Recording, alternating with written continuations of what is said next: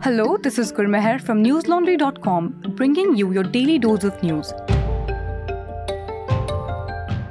Today is Thursday, the 5th of January.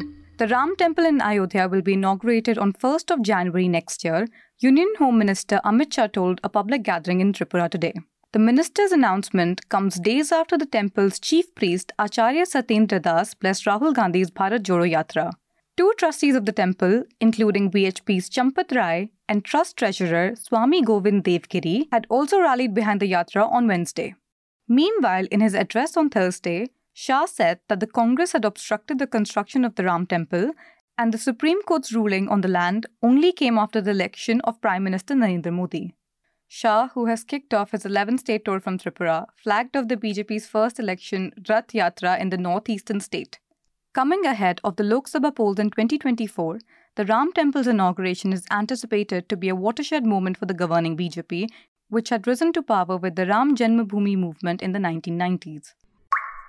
Granting respite to around 4,000 families who were at the risk of becoming homeless amid a brutal cold wave, the Supreme Court on Thursday ordered a stay on the impending eviction in Uttarakhand's Haldwani. An Uttarakhand High Court order had ordered the evictions of these families while declaring that the land on which they were residing belonged to the railways. The citizens have continued to protest since December 27 last year. On Wednesday, they approached the Supreme Court for relief. The Supreme Court has sought a response from the railways and the Uttarakhand government. The court noted that 50,000 people can't be displaced overnight and the problem needs a solution. Listeners, after the protests against the impending evictions in Haldwani, sections of the media pointed to significant concerns around rehabilitation. However, for some others, rehabilitation was an idea to be mocked at. To know more, you can read my colleague Tanay Dhumal's piece on newslaundry.com.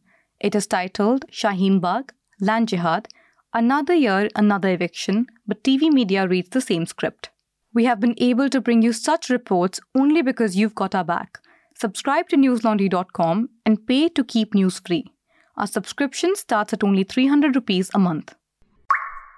All foreign higher education institutes opening their branch in India will only be allowed to conduct offline classes, the University Grants Commission has said.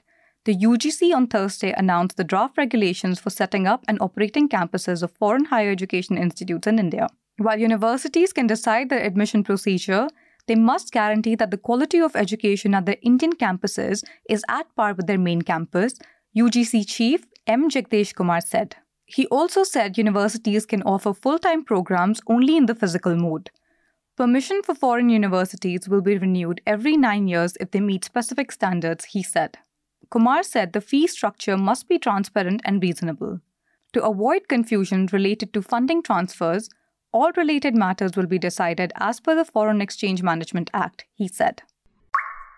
Amazon has announced that its job cuts may rise to 18,000, citing an uncertain economy. The layoffs are also likely to impact a chunk of the firm's total 10,000 Indian employees. The company said it will get in touch with the affected employees on January 18th. Amazon's statement indicates a continuing decline in the global tech industry employment. Last year, Meta, Google, Microsoft, and Twitter had also announced significant job cuts. Meanwhile, the Amazon job cuts, which are around 80% higher than initial forecasts, come after an annual operation planning review, which primarily targets the firm's retail business and human resources. Several teams will be affected by the layoffs, but the bulk of positions will be eliminated at Amazon stores and PXT, according to CEO Andy Jassy's email to staff. Amazon India's Vice President and National Manager for the consumer business, Manish Tiwari, told Business Standard in December that the firm would continue to hire in India and invest in the market's infrastructure. A high court in Pakistan has stopped the country's election commission from removing former Prime Minister Imran Khan as the chief of his party, PTI. The poll panel had made the decision last month over Khan's alleged role in the Toshakhana case, which involves accusations of selling gifts received from other heads of nations and foreign dignitaries. The Lahore High Court has also ordered Pakistan's poll panel to respond by January 11. Meanwhile, in a fresh verbal attack on former Pakistan Army Chief Qamar Javed Bajwa, Imran Khan claimed that the former army leader plotted to assassinate him and declare a state of emergency in the country. Khan, head of the Pakistan Tehreek-e-Insaf Party, made the shocking claim in an interview with the Lahore-based private station Bull News.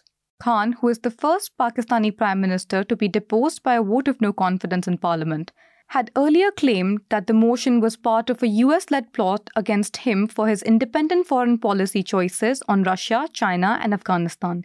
The United States has denied the charges. Khan has been embroiled in a public spat with Bajwa, whose term he increased by a year during his tenure as Prime Minister, ever since he was removed from office last year. That's all the news we have for you today. Have a good day or good night depending on where you're listening from. See you tomorrow. All the News Laundry podcasts are available on Stitcher, iTunes, and any other podcast platform.